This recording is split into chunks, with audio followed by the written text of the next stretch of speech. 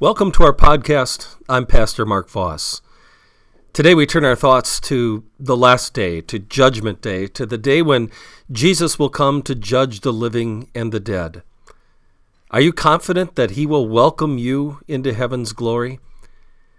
Our sermon today is based on Hebrews chapter 9, verses 24 through 28, and our message is entitled, Our Confidence is in Christ. God bless you as you hear and take to heart the truths of his holy word.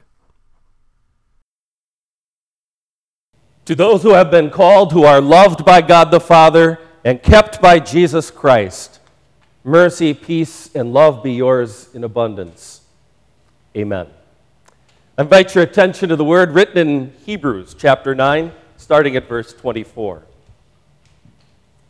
For Christ did not enter a handmade sanctuary, a representation of the true sanctuary.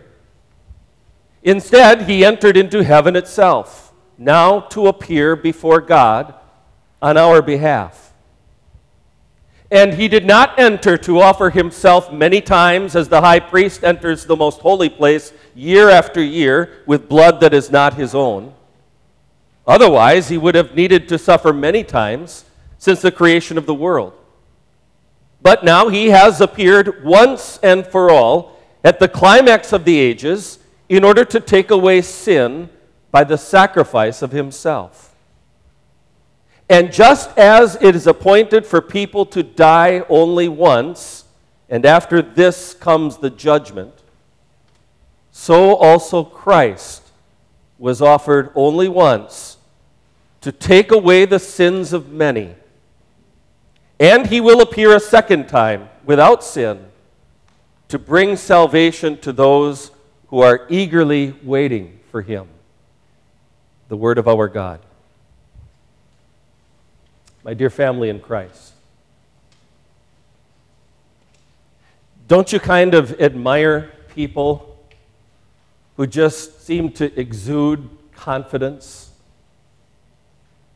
I'm not talking about people who are full of themselves or are braggadocious. I'm talking about people who don't get frazzled or come unglued when they're faced with something difficult in life. People who stay calm, cool, and collected in the face of great adversity. Folks who look at something tough and say, all right, we'll handle this. This isn't the end of the world. But what if it was? The end of the world, I mean. Literally. Today, the Christian church is observing Last Judgment Sunday. This is a day for us to be reminded that our lives and this present world are not going to last forever. At some point, either at the moment of your death or on Judgment Day, whichever comes first, you will stand before the Lord your God to be judged. Pass or fail, up or down, heaven or hell. So how about it? Are you confident that you will be ushered into heaven's everlasting, perfect paradise? Picture a defendant on trial. He's been convicted, he's been charged with first-degree murder, and his trial has just come to an end. Now it's in the hands of the jury. And during the course of that trial, the prosecution brought forward 3 different eyewitnesses, all of whom swore under oath that they saw this murder taking place, and the defendant was the one who committed it. They produced all kinds of DNA evidence from the crime scene and from the victim's body, DNA which matched the defendant perfectly. They introduced the murder weapon, which was full of the defendant's fingerprints. And to top it all off, they showed a video from a surveillance camera showing the defendant committing the murder. If you had the chance to speak to that defendant as he was awaiting the jury's decision, do you think that the first words out of your mouth would be, "So, how do you like your chances?" Probably not. Friends, we are that defendant. Guilty as charged with all kinds of sin and rebellion. We are lawbreakers who have violated the commandments of the Lord our God. There is a mountain of evidence against us of all kinds of horrible thoughts, how we've been lazy in our relationship with our God and hateful toward one another, full of spite and selfishness, of greed and grumbling, and the list goes on and on. The evidence is, to put it mildly, overwhelming. And now, look at what the writer to the Hebrews is telling you here in our text.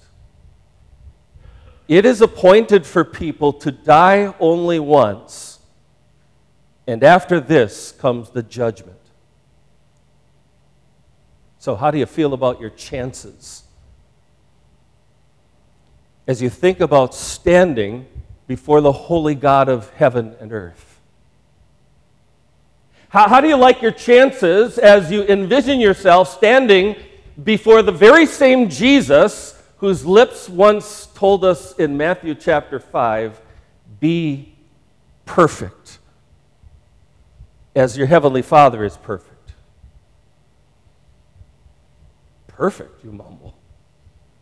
Nobody's perfect. And you're right.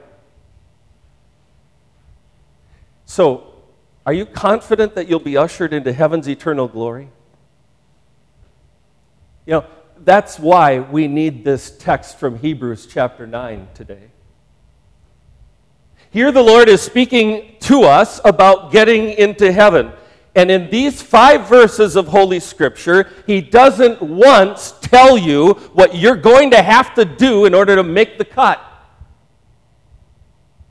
Instead, He is telling you over and over and over again what Jesus has done for you. Would you notice that with me together? What did Christ do? Verse 28. So Christ was offered only once to take away the sins of many. In fact, the sins of the whole wide world, the Bible tells us. God demands that we be perfect. God requires that we be without any sin to get into His holy heaven. But notice here, if Jesus has taken away your sin, then your sins are gone. Then you're without sin. And how did Jesus do that? The writer's reminding us He was offered up on the cross. That blessed sacrifice, the Lamb of God who takes away the sin of the world, the innocent one for the guilty. Yes, we're guilty as charged, but Jesus has served our sentence. He has forever, once and for all, we're told, done away with our sins and their guilt and the punishment that they had earned for us, fully and freely and forever forgiven. Judgment Day is surely coming, but believers, our confidence is in Christ, who has taken away our sin.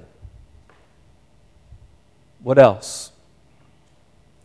Verse 24, Jesus entered into heaven itself, now to appear before God on our behalf.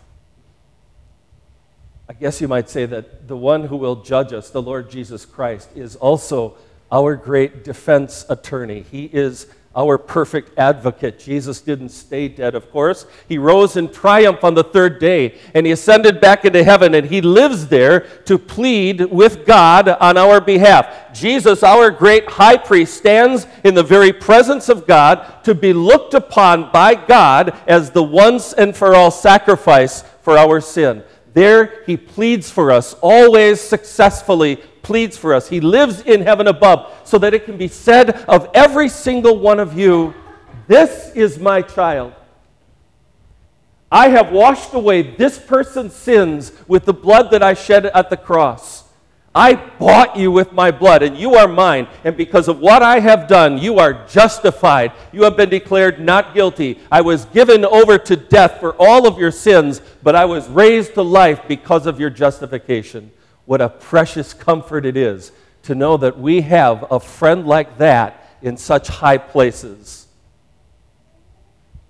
Because Jesus pleads for us in heaven above.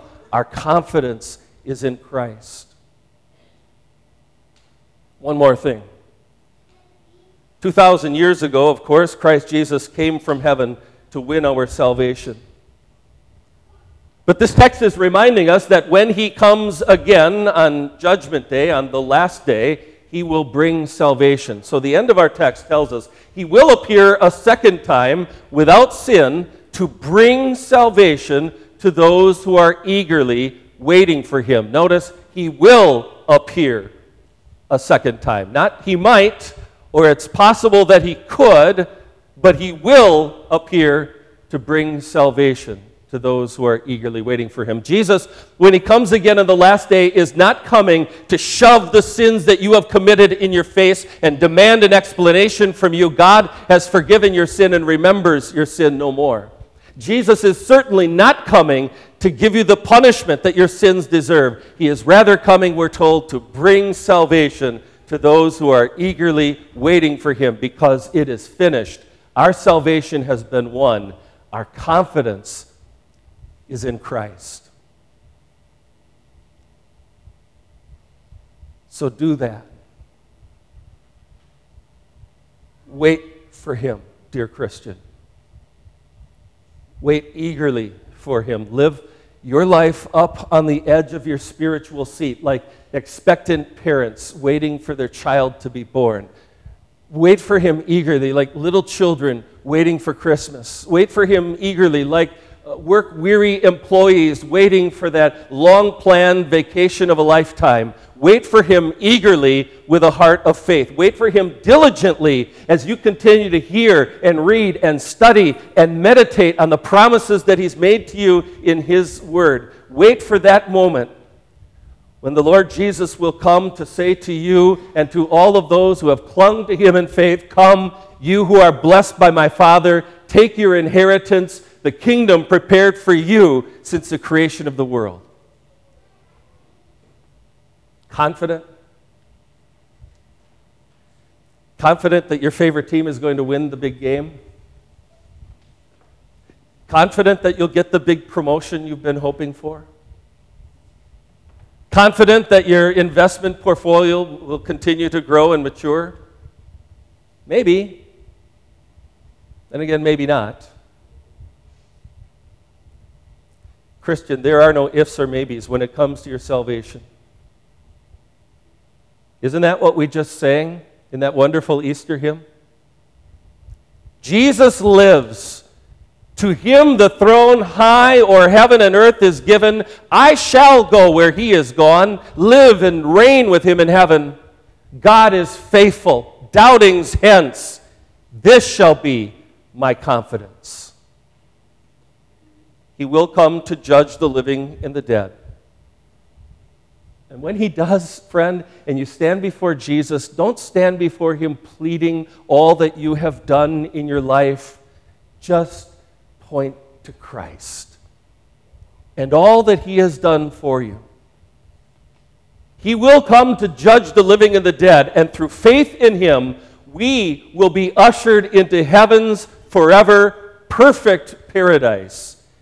You can bank on that, believers, because our confidence is in Christ. Amen.